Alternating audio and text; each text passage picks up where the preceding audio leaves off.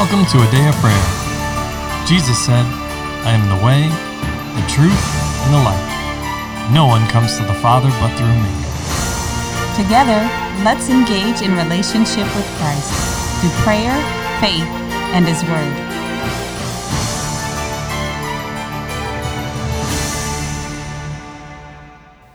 Good morning and welcome everyone. We are continuing to discuss 2 Samuel in our morning Bible study. We are happy you're here to join us. Dad, will you pray for us? Absolutely. Heavenly Father, we just come before you and we just want to glorify and magnify your name, Lord. You are God and we are your people. And we just glorify you and praise you for who you are, Lord. And yes, we are thankful and grateful for everything that you have done for us and are continuing to do. But Lord, we first and foremost just want to seek you in your face. And we welcome you, and we welcome your Holy Spirit into this place, knowing that you're already here in our midst. But we welcome you to have your way, to teach us, to lead us, to guide us into truth, wisdom, knowledge, into the revelation of you, your nature, your character, so that we can be changed and be more like you, more like your Son, Jesus. And we just glorify you, and we thank you that it's already done. In the name of Jesus. Amen. Amen. All right, so today we are in 2 Samuel chapter 7. So, everybody ready to get in the Word? Yes. All right. So can I get a volunteer to read verses 1 through 17? I will. All right, sir. Now it came to pass when the king was dwelling in his house, and the Lord had given him rest from all his enemies all around, that the king said to Nathan the prophet, See now, I dwell in the house of cedar, but the ark of God dwells inside tent curtains. Then Nathan said to the king, Go, do all that is in your heart, for the Lord is with you.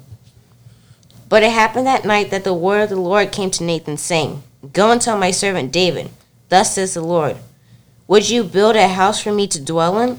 For I have not dwelt in a house since the time I brought the children of Israel from Egypt, even to this day, but have moved about in a tent, in a tabernacle.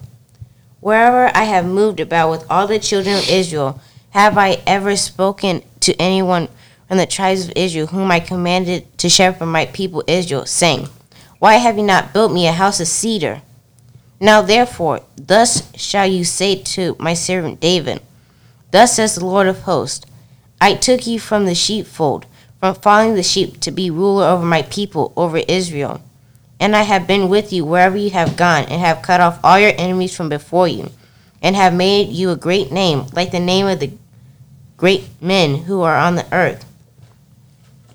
Moreover, I will appoint a place for my people Israel, and will plant them, that they may dwell in a place of their own, and move no more, nor shall the sons of wickedness oppress them any more, as previously.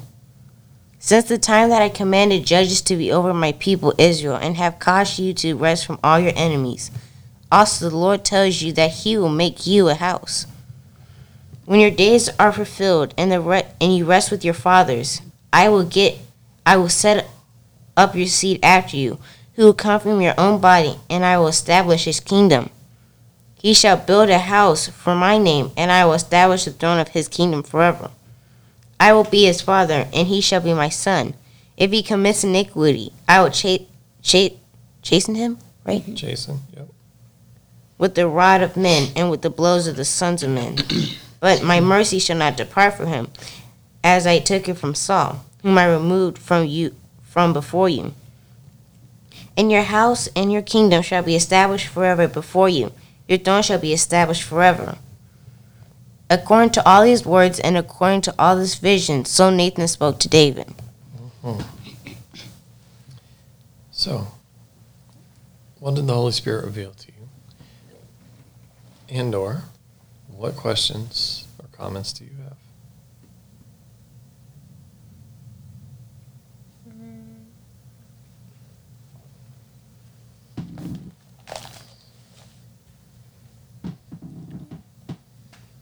I kind of found it interesting, like how yesterday we were reading in Deuteronomy 28 about how your enemies will be at peace with you. That's actually in Proverbs, sweetheart. In Deuteronomy 28, it talks about when they come out against you one way, they'll flee before you 7 ways. Do you remember that? But the scripture that you're talking about is Proverbs 16, verse 7. Go ahead and turn there.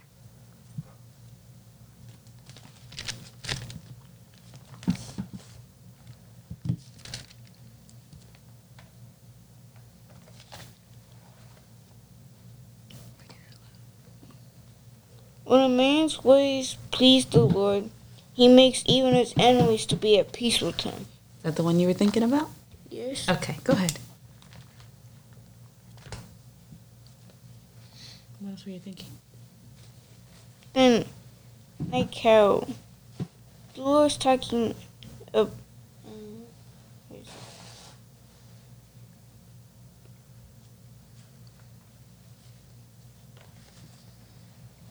When your days are fulfilled and you rest with your fathers, I will set up your seed after you, who will come from your body, and I will establish his kingdom. I found it interesting, like, the seed the Lord's talking about, there's more than one, but the one he's talking about right here,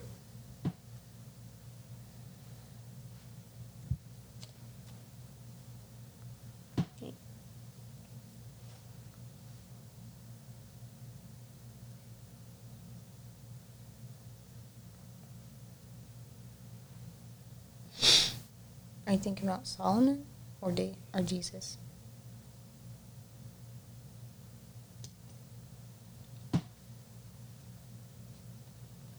the one he's talking about is Solomon. Okay. Excuse me. Explain, sir. That's it. When your days are fulfilled and you rest with your fathers, I will set up your seed after you, who will come from your body, and I will establish his kingdom. Mm-hmm. He shall build a house for my name, and I will establish the throne of his kingdom forever. Mm-hmm. Okay. He's talking about his son, one of his sons. Yes? Mm-hmm. What else were you thinking about that?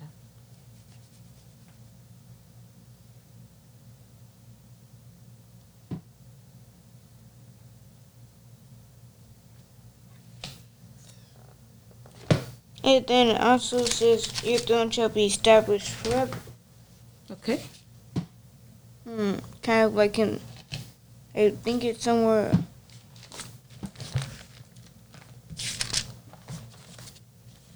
Let's explain, sir. I think it's like in the beginning of Matthew or Mark. It gives the genealogy of Jesus. Yes, he is in fact. And like you can see, it said forever. But during the time of Jesus,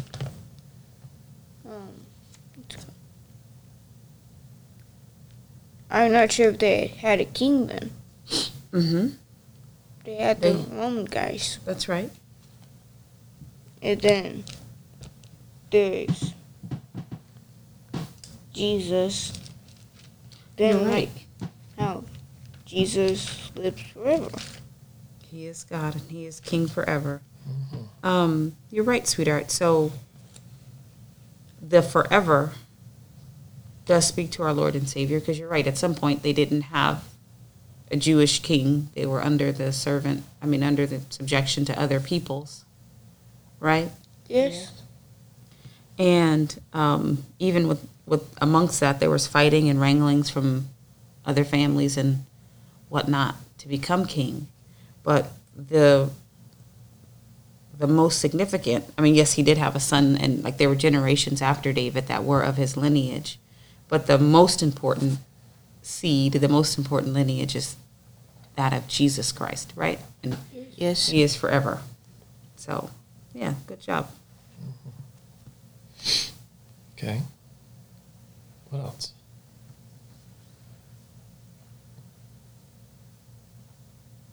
Do you want me to read the genealogy?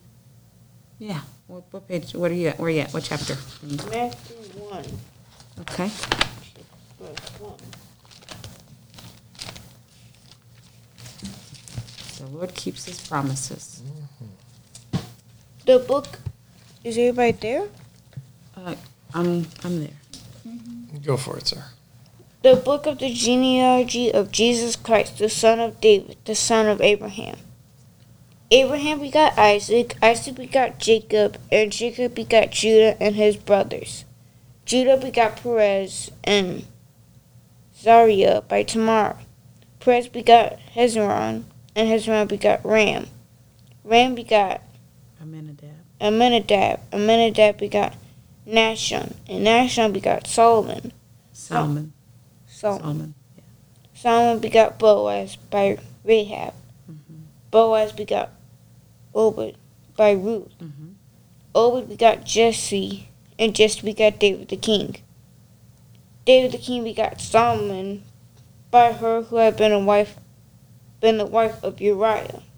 Solomon begot Rehoboam. Rehoboam begot Abijah, and Abijah begot Asa. Asa begot Josaphat begot Joram. Joram begot Uzziah. Uzziah begot Jotham. Jotham begot and Az begot Hezekiah. Hezekiah begot Manasseh. Manasseh begot Ammon. Ammon begot Joash. Josiah begot Joachim. Jeconiah and his brothers about the time they were carried away to Babylon. And after they were brought to Babylon, Jeconiah begot Shealtiel. And Shealtiel begot Zerubbabel. Zerubbabel begot Abiud. Abiud begot Eliakim. Eliakim begot Azor. Azor begot Zadok. Zadok begot Akim. And Akim begot Elud. Elud begot Eleazar. Eleazar begot Mathan. And Mathan begot Jacob. And Jacob begot Joseph, the husband of Mary, who was born Jesus, who was called Christ. Amen. So you see that the Lord keeps his word. Yes. He keeps his promises. So, thank you, sweetheart. Jesus is the seed of promise here. Absolutely. So how else do you know that what the Lord was saying to David was in fact talking about eternally? What do you mean by eternally?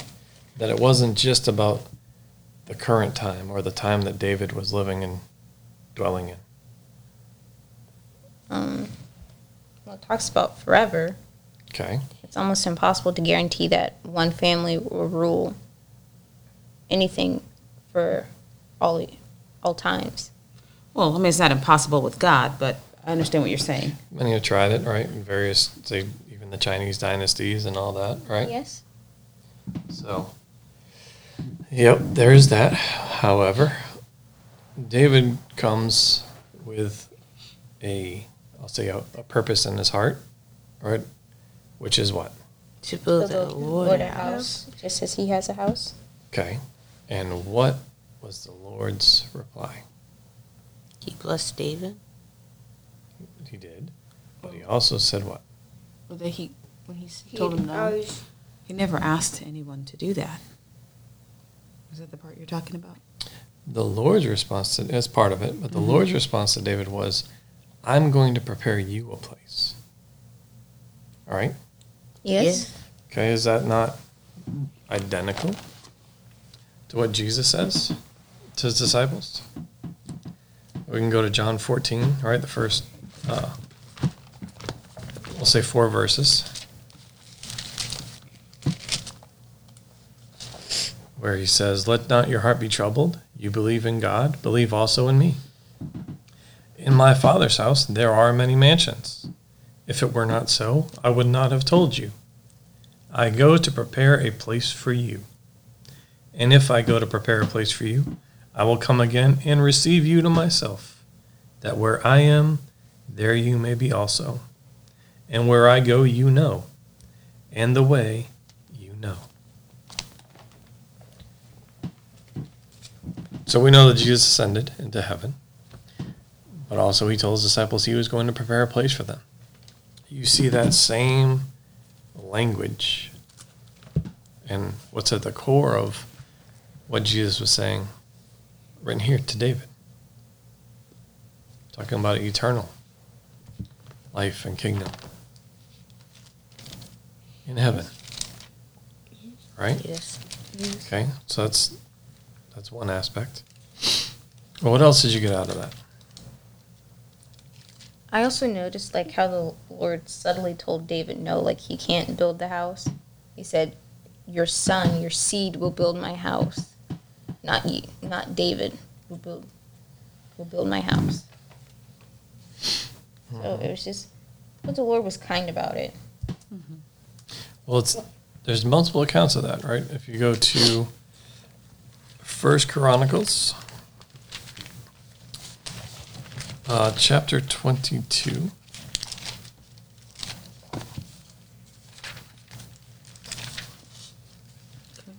Although it's also mentioned, I believe, chapter 17. In chapter 17, it was the Lord was talking to David about how the Lord would build David a house. But in chapter 22, of course, this conversation comes at a later time, but there's something additional in here, which I think is important, right? So I say it's a later time because David is having a conversation with Solomon about building the temple. So it starts in verse 6, right? It says, he, as David, called for his son Solomon and charged him to build a house for the Lord God of Israel. And David said to Solomon, "My son, as for me, it was in my mind to build a house to the name of the Lord my God. But the word of the Lord came to me, saying, You have shed much blood and have made great wars. You shall not build a house for my name, because you have shed much blood on the earth in my sight." And then he goes into the covenant, right? "Behold, my son shall be born to you, who shall be a man of rest, and I will give him rest from all his enemies all around. His name shall be Solomon, for I will give peace and quietness to Israel in those days. He shall build me a house for my name. He shall be my son, I will be his father, and I will establish the throne of his kingdom over Israel forever." Okay, so there's a slightly different way it's phrased there, right? Some additional detail.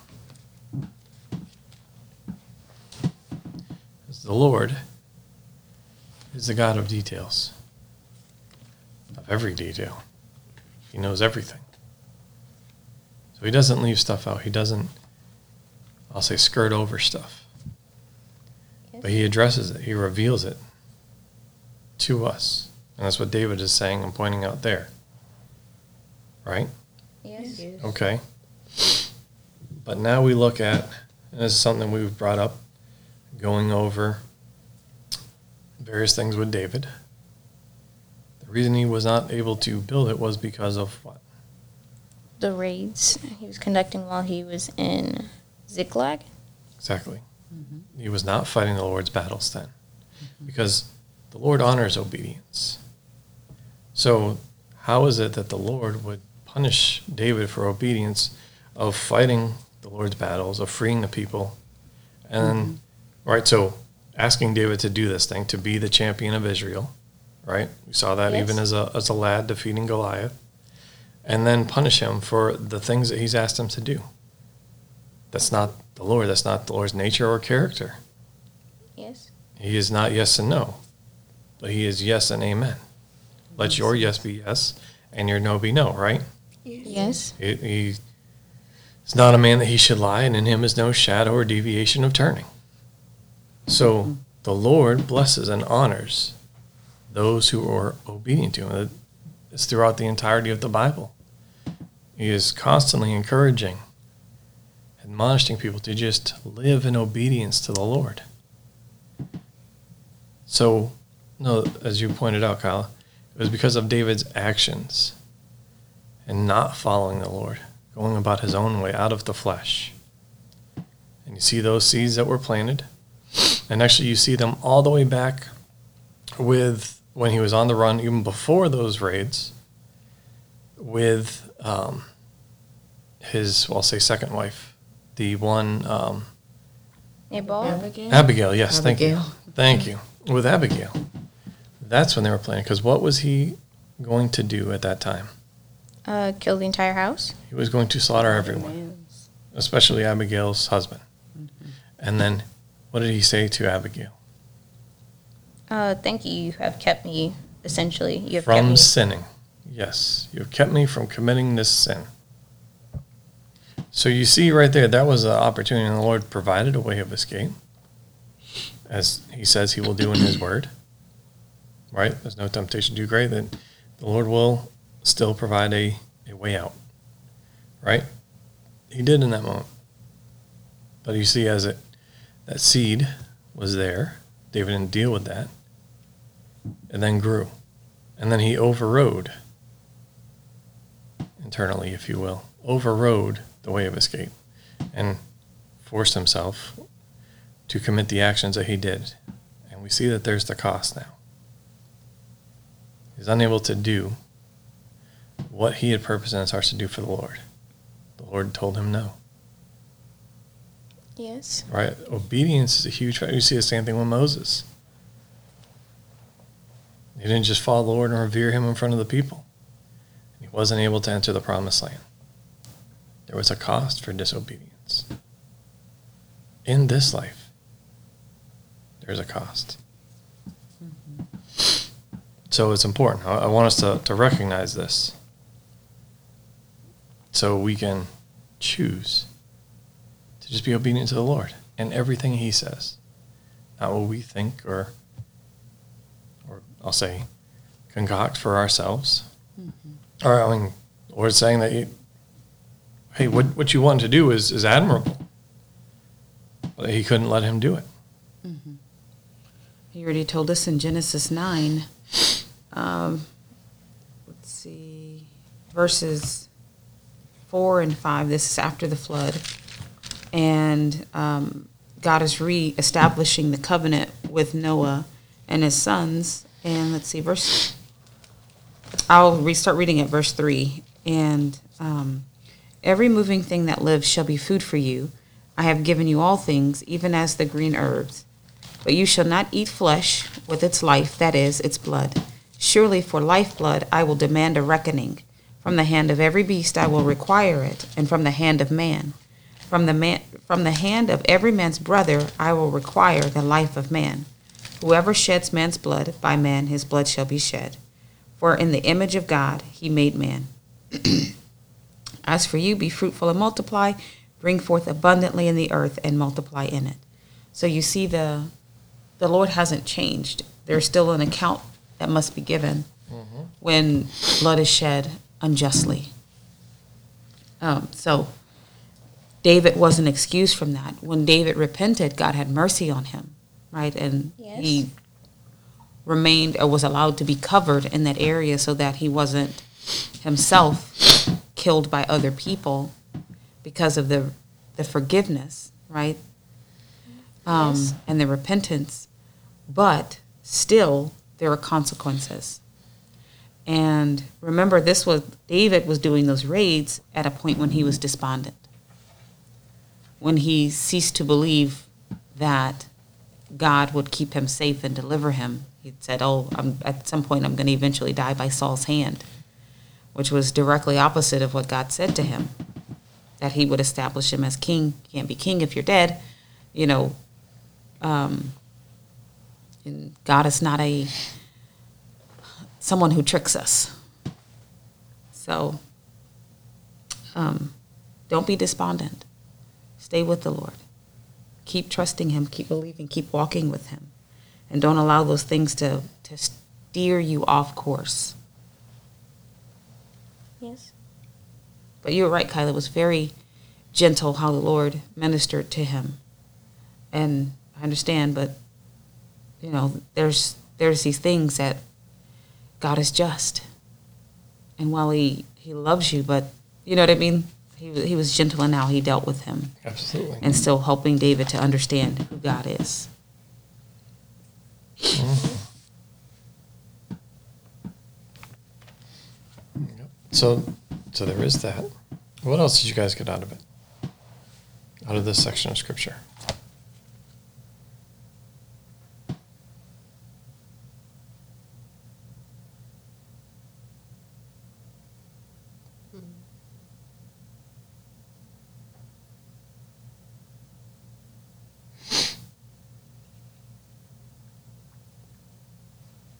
Anyone?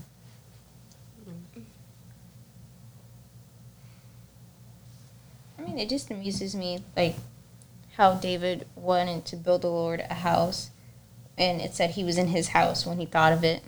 Mm-hmm. And even in the previous chapter, when he wanted to bring God to his city where David was, that he wanted the Lord to be close. And you can also see, like, how important it was, like, the house, how important it was with David and him being on the run and being close to the Lord, how significant it is for him. And it's such a big turnaround, considering, like, his earlier points in life where he couldn't be close to the Lord and he couldn't go to the temple or anything. Mm-hmm. He was hiding out in the sticks. Mm-hmm. He also didn't have a home for a long time. One place to go in and, you know, like to leave Rest from his and head. come back. They were living in caves, and some of them were familiar caves because they circled around the same places repeatedly, but it still wasn't home. And then you remember the gift that God gave him that let David know that he had established him was a House. Exactly. He had ministered to someone's heart to another king's heart to send him the provisions and come and build it for him. And that was a treat and a blessing and something that was significant but intimate between him and God. God knew the desires and the longing of his heart. And he remembered God as well. Like, well, Lord, if I felt like this, how must you feel? And that thinking of that's a childlike approach to it. But it shows the realness of their relationship. God wasn't some billowy cloud afar off. You know what I mean? Something like wisps of smoke, something that wasn't real to him. God is alive and real, and he is truth. And he was more real to him than anything else and anybody else. He was just as real as the person next to him that he would consider. You need a home, God. I mean, I know that's important for everybody. Yes. So you see both his childlike nature, which Jesus said, if we don't come to him as a child, we cannot be his, right? Yes.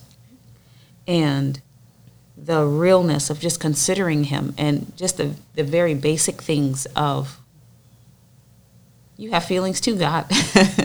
You matter too. And seeing him that intimately, that deeply, that close to himself, it lets you know that they had a real relationship that we speak of often. Absolutely. Not just acting like God is a religious entity, come in, stand up, sit down, turn around 3 times and go home, and that's all he wants from you. But the insistence that he has of, I will be your God, you will be my people. I will dwell with you, and I will be with them, and nothing will anymore separate us. The way God keeps repeating that from the beginning of the word to the very end of it, Absolutely. he keeps repeating that he wants to dwell with us. David took that literally. He meant that. He understood, God, this is your heart crying out to us. This is what you want. It's not about treasures and trinkets and the legalities of where I stand, where I go, but it's about us being one together. And when we're one, I listen to you. I naturally obey what you have to tell me. When we're one, I do what it is that's pleasing to you, that you require from me.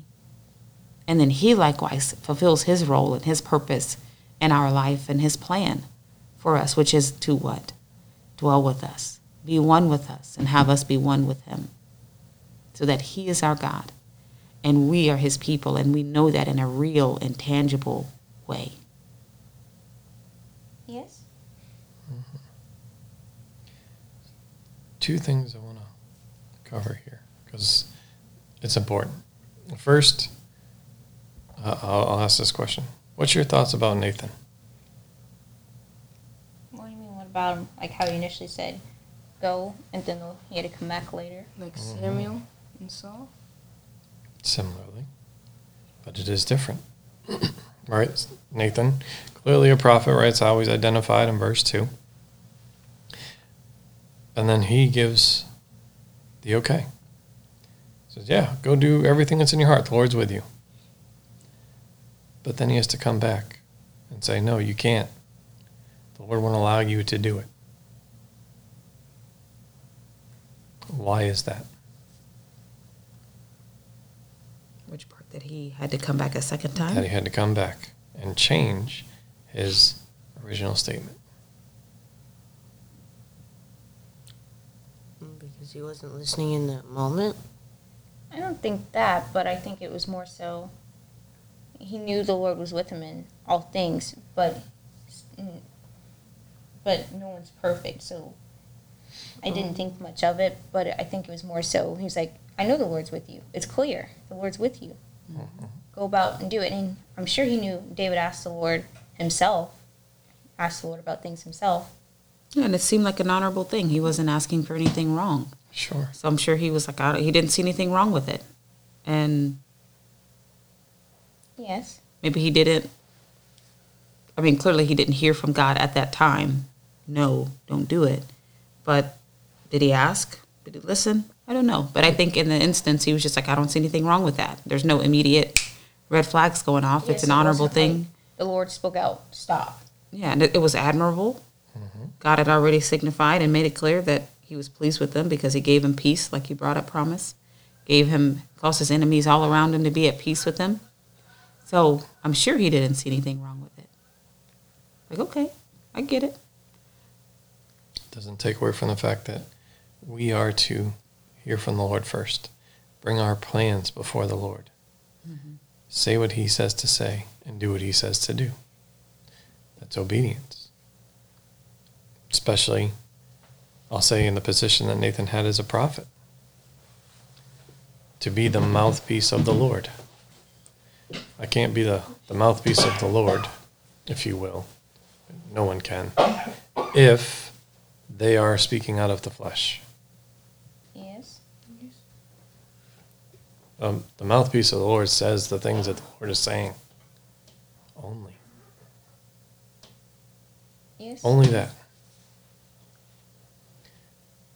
So, again, you see that here. Now, it was good for Nathan that he came back and addressed that. Right? Yes. Brought himself back into alignment with what the Lord was saying. And wanted to have happen in this situation. Coming back into obedience. So it's important, and it's an example and a lesson for all of us. Say what the Lord says to say. Do what he says to do. That's exactly what Jesus said multiple times. I say what my Father says, I do what my Father does. Nothing on my own initiative. But only as the Father commands me. All right? Yes. And the other thing I want to ask about is, how do you understand the covenant? Because this clearly is where the Lord makes his covenant with David. So I'll ask, is it the same as anything you've heard previously? Is it different? And if it is, how so? I mean, it's slightly different. Explain. Is it different in language or is it different at the core? Language. I would say more so language. Okay, explain. Slightly. Explain. Because it's... Go ahead, promise. Go ahead, promise. And I'm not sure where it is, but there it said, "I'll be your God and you will be my people." Then it said, "I'll be his father and he shall be my son." Okay. Talking about David's descendants, and specifically Solomon. Okay. And what? How does that continue through the generations? Did any of you still have a son? Well, not just with David, sir. But he says what? That we have to approach like a child, right? Yes. He, as in the Lord, also calls us sons, right? Yes. And daughters of the Most High, of course, right? Yes. Okay. But like children to a father, yeah? Yes. It's written throughout Scripture. What else? I was going to say it's slightly different in wording because he says established forever. When he first made the covenant with David, he didn't mention that part. And he also talks about how he's going to chastise his sons. Okay. So it was saying like David will always have an heir, not that they will never face a hard time. Sure. There's discipline involved. Yes. And the goal of discipline is what? To bring bring you him back to to the repentance. Lord. Bring them back into alignment with the Lord. Show them the correct way in which they should go through life, right? Yes. Okay. So I want to read a section of Scripture. It should sound familiar. And we brought this up when we were going over 1 Samuel, it's chapter 13. Now in this section, the Lord removes the kingdom from Saul. But listen to what's said. Starting chapter 13, verse 13. And Samuel said to Saul, "You have done foolishly. You have not kept the commandment of the Lord your God, which he commanded you. For now the Lord would have established your kingdom over Israel forever. But now your kingdom shall not continue. The Lord has sought for himself a man after his own heart, and the Lord has commanded him to be commander over his people, because you have not kept what the Lord commanded you." Does that sound familiar to what David's saying? Or to what is being said to David? Yes. Establishing your kingdom forever. Well, the same, I'll say promise, covenant, whichever way you want to phrase it, is made to Saul. Was made to Saul. However, there are conditions. Obedience being the condition. Complete obedience. But then let's also point something else out, right? And it comes down to how you understand covenant. Because a lot of people look at covenant and they divide it up. Well, this is the covenant to Abraham, this is the covenant to David, right? These are all these different covenants that were made. And even Jesus, right? In the New Testament, he says, "This is the new covenant in my blood." Right? They Yes. focus on the different times covenants are given. And then, of course, the word new. Right? Yes. But I will tell you that they're all the same. The Lord literally makes the same covenant over and over again with everyone that will be obedient to him. Yes. And us as coming to Christ, being Christians, believers, followers of Christ, he makes the same covenant with you. So let's go to in Genesis. You can look at it in two places, just like we just did with David, right? When he, so in Genesis 15, God makes a covenant with Abraham, if you will, right? Yes. But in Genesis 15, if you really read that over, the Lord is talking, he makes a covenant, but he's also talking about the blessings that are part of the covenant, right? Yes. How he will give him a seed, he'll give him an heir, and all these things, right? And also give him land, right? They'll have this land for the people, right? But then in Genesis 17, the Lord provides more detail and instruction, right? Just like we read with David in chapter 7, but then also in 1 Chronicles 22, right? There was more instruction given as to the why, specifics and details, right? You have the same thing here.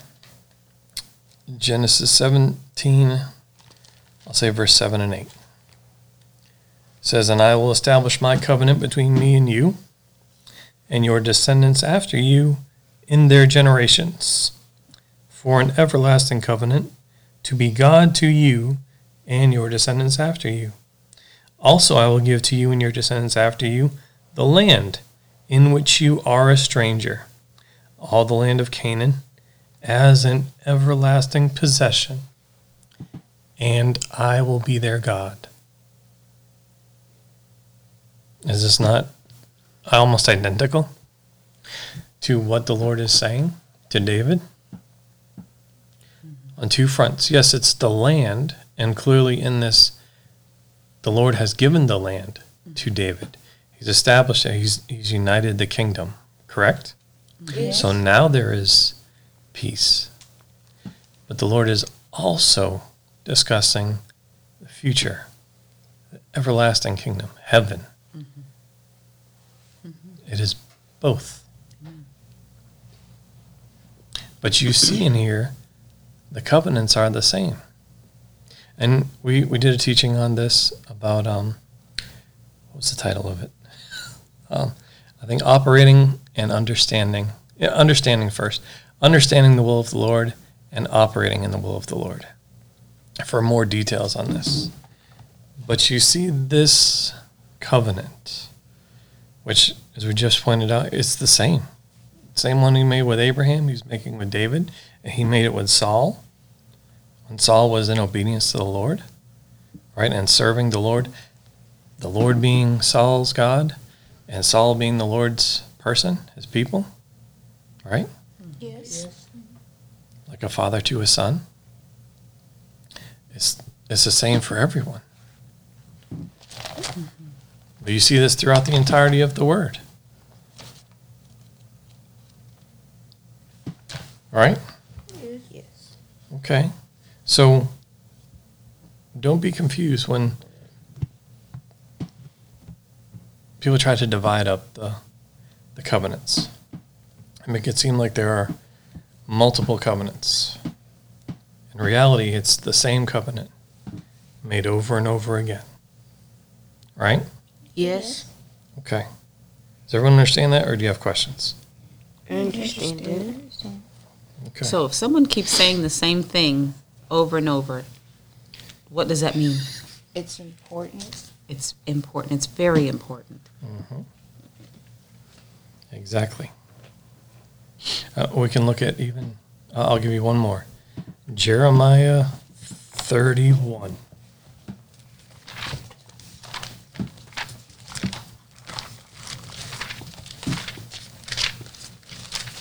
Because like I said, sometimes we can get focused on the word new and think that it's something completely different, right?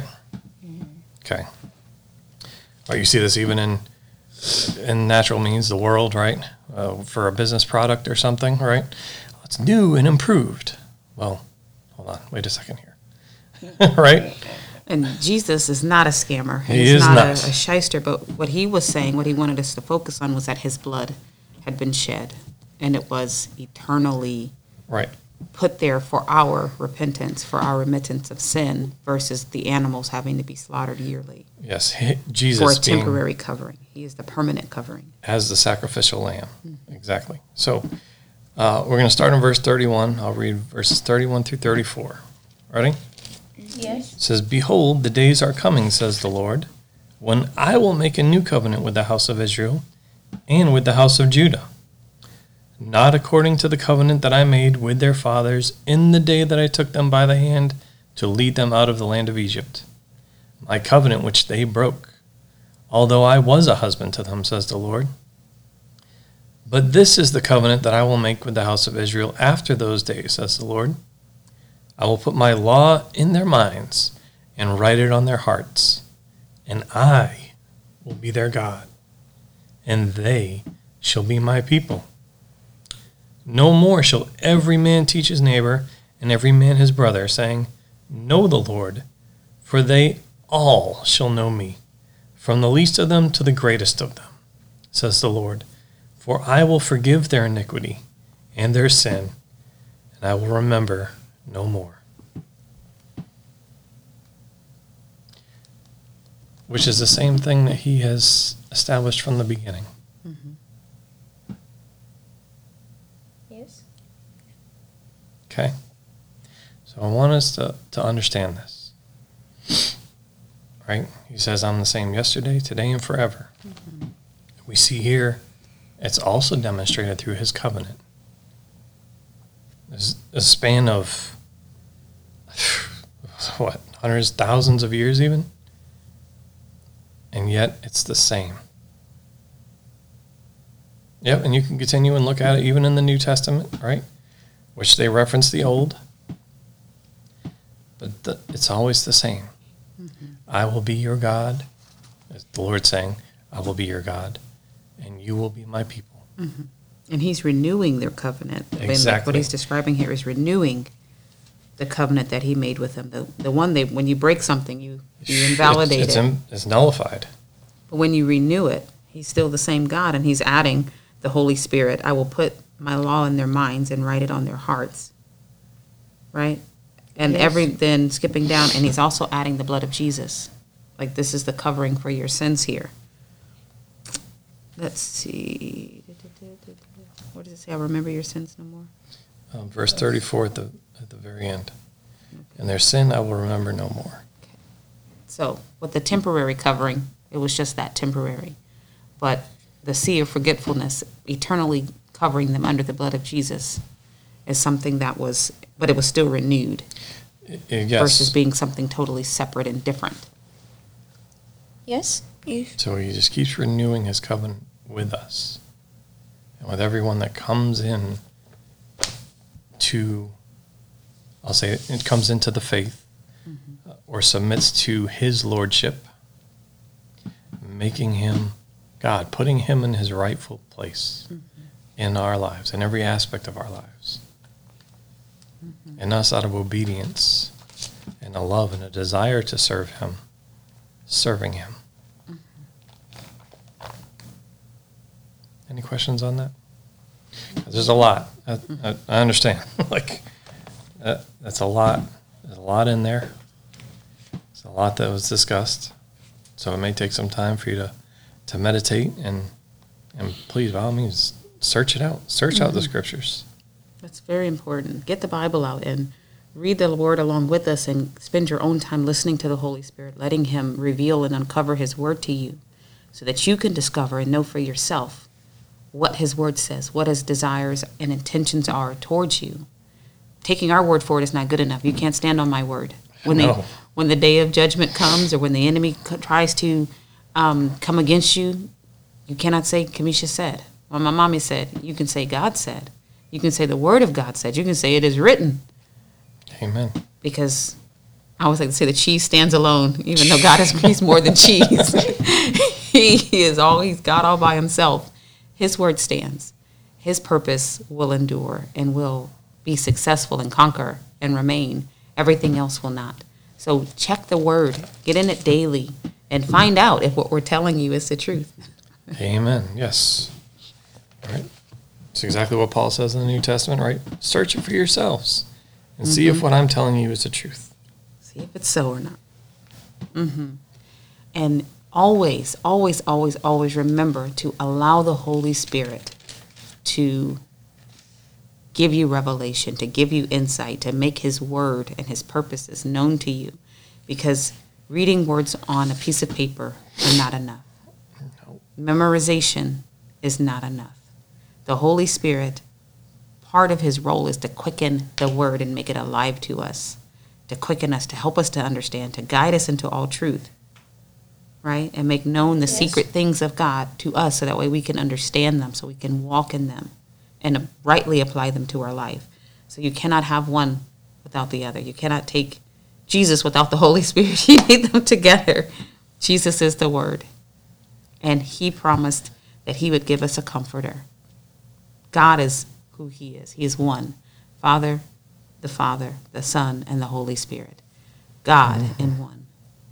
Okay? So take the fullness of God, the wholeness of God, because it's important to him. He desires that. He wouldn't say that he's God and they're equally God and then go leave one out. Ignore this part of me. No, absolutely He does not desire that. He does not do that. Okay, well, let's continue in this. Can I get a volunteer to read verses 18 through the end of the chapter, please? I will. All right, sir. Then King David went in and sat before the Lord, and he said, Who am I, O Lord God, and what is my house, that you have brought me this far? And yet this was a small thing in your sight, O Lord. And you have also spoken of your servant's house for a great while to come. Is this the manner of man, O Lord God? Now what more can David say to you? For you, Lord God, know your servant. For your word's sake and according to your own heart, you have done all these great things to make your servant know them. Therefore you are great, O Lord God, for there is none like you, nor is there any God besides you. According to all this we have heard with our ears. And who is like your people, like Israel, the one nation on earth whom God went to redeem for himself as people, to make himself a name, and to do for yourself great and awesome deeds for your land, before your people, whom you redeemed for yourself from Egypt, the nations, and their gods. For you have made your people Israel your very own people forever, and you, Lord, have become their God. Now, O Lord God, the word which you have spoken concerning your servant, concerning his house, establish it forever, and do as you have said. So let your name be magnificent forever, saying, The Lord of hosts is God over Israel. And let the house of your servant David be established before you. For you, O Lord of hosts, God of Israel, have revealed this to your servant, saying, I will build you a house. Therefore your servant has found it in his heart to pray this prayer to you. And now, O Lord God, you are God, and your words are true, and you have promised this goodness to your servant. Now therefore, let it please you to bless the house of your servant, that I might continue before you forever. For you, O Lord God, have spoken it, and with your blessing let the house of your servant be blessed forever. Amen. Amen. Thank you, sweetie. So, I have a question. What was David's response to everything the Lord had said that we were discussing previously? I mean, he was receptive, but it was also, he was insistent on, Lord, you did this for me. Let me return the favor, if you will. And he understood. I don't think he was, like, the Lord settled him that you can't build a house. But it was more so, like, he's grateful to the Lord and insistent on, I need to build you a house, Lord. You need a house more than I need a house. Okay, but he didn't, which is all, yes, that's correct.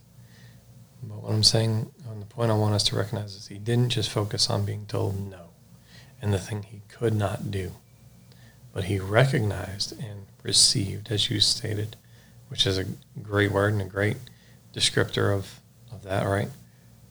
The greater thing that the Lord was doing and wanted to do in and through David and his descendants. Mm-hmm. if he approached it and stayed in his flesh, right, of I just want to do this thing for you, Lord, even though it was great intentions, Yes. he would have missed out on the greater thing, right? Yep.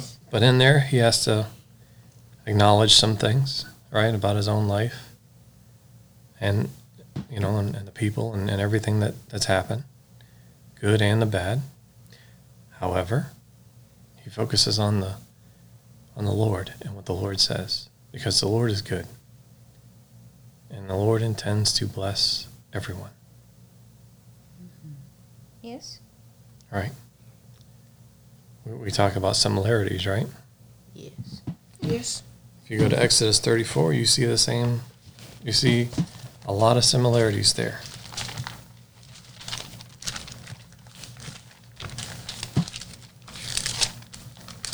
Now, in the first 4 verses, right, Moses, in this case, receives instructions from the Lord to take 2 tablets, right, because they've got to be redone. Okay? Yes. And then the Lord describes himself and who he is, right? Yes. So I want to read that, please. Verses 5 through 7. I can read it. All right, Kyla. Now the Lord descended in the cloud and stood with him there, and proclaimed the name of the Lord. And the Lord passed before him and proclaimed, the Lord God, merciful and gracious, long-suffering and abounding in goodness and truth, keeping mercy for thousands, forgiving iniquity and transgression and sin, by no means clearing the guilty, visiting the iniquity of the fathers upon the children and the children's children, to the 3rd and the 4th generation. And in verse 8, what was Moses' response? He quickly bowed. And worshipped. And worshipped. And then what does Moses do? He acknowledges some things, right?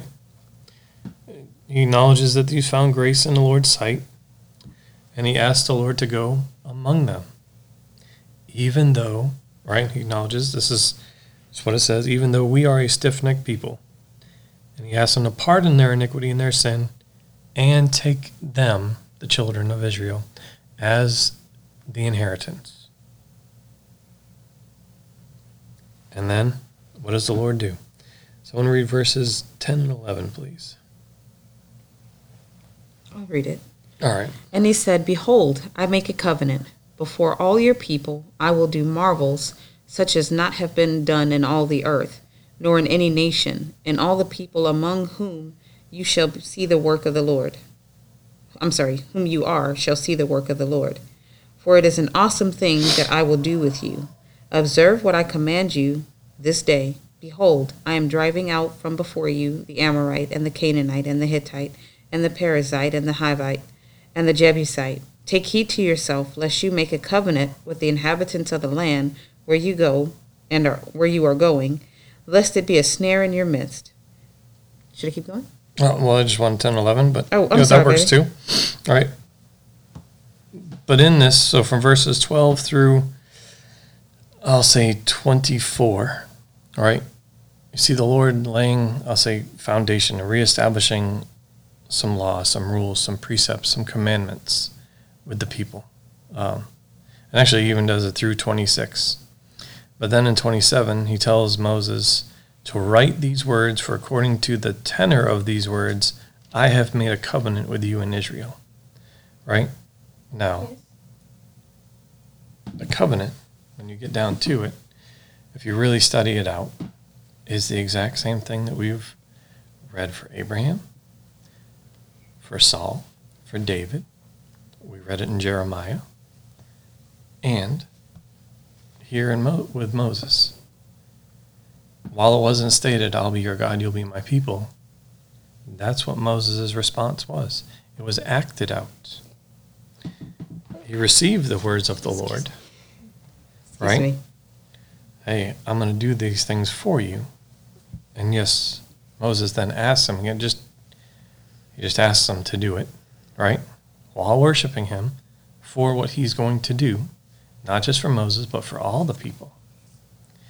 But it was acted out, not so much stated. But at the core, it's still the same thing. The Lord proclaims who he is And you see those same, his nature, his characteristics, his omniscience, omnipresence, and omnipotence in what how the Lord describes himself. And then Moses immediately does what? He bows down and submits to God's lordship. Yes. Okay? David is doing the same thing here in 2 Samuel 7, right? The second half of this chapter, in his prayer. Yes. So I just want us to see the similarities, right? And how the covenant is the same. And there's also submitting to his lordship and receiving what comes as a result of submitting to the Lord, being his servant, putting him in his rightful place as your God. Mm-hmm. And then we taking our rightful place as his people. Exactly. Mm-hmm. But it has to be, every individual has to come into alignment with this. Yes. It's not, right, just like the children of Israel in the wilderness with Moses. They couldn't come into it through their relationship with Moses. The Lord desired a personal, deep, and intimate relationship with every one of them. Mm-hmm. However, many refused. The generation after them came in and into alignment with this, the covenant that the Lord established under Moses and then, yes, under Joshua. And they went into the land. They entered into the fullness of the promise of the covenant that the Lord had made. Mm-hmm. And when they were disobedient, they were removed. Yes. We must put the Lord in his rightful place and be obedient to him in all things, at all times.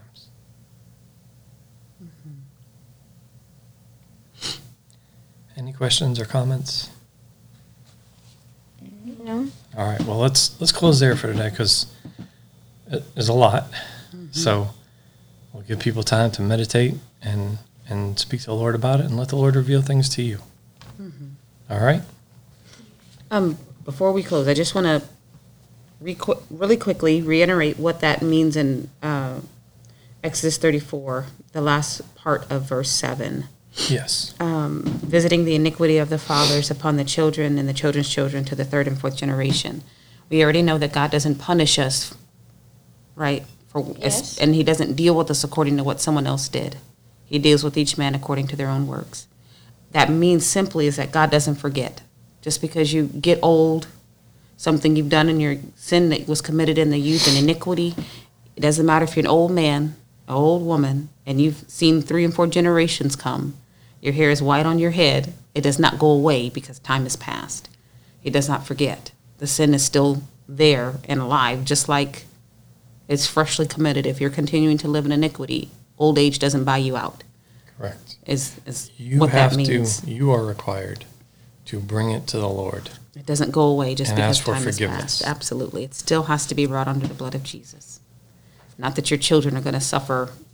God is going to impute your sin to them. He does not do that. That would be unjust. And he makes that clear in other scripture and other places. Mm-hmm. But he's just saying time is irrelevant, how long it's been. If it has not been dealt with, it's still there. It still remains. Exactly. So bring it to Jesus.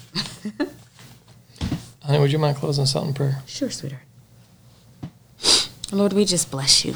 We thank you so much for who you are. And we just honor you, Lord. We honor your name and we just glorify you and magnify you, Jesus. You are higher and above all, Lord God. All things are possible for you and for us when we're with you, God. And we just thank you for who you are. You are the I am that I am.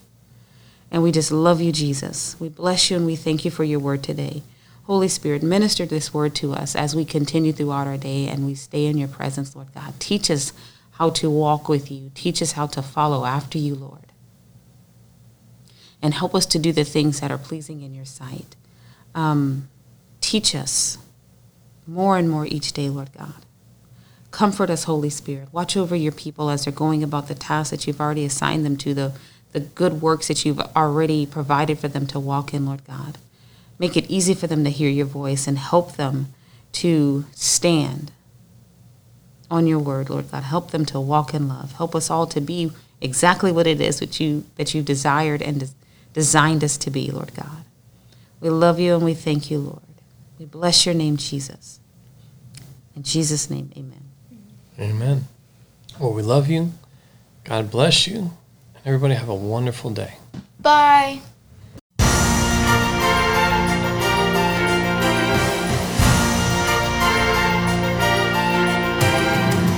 Thank you for listening to A Day of Prayer. We trust the Lord that you are strengthened and encouraged in your relationship with Christ.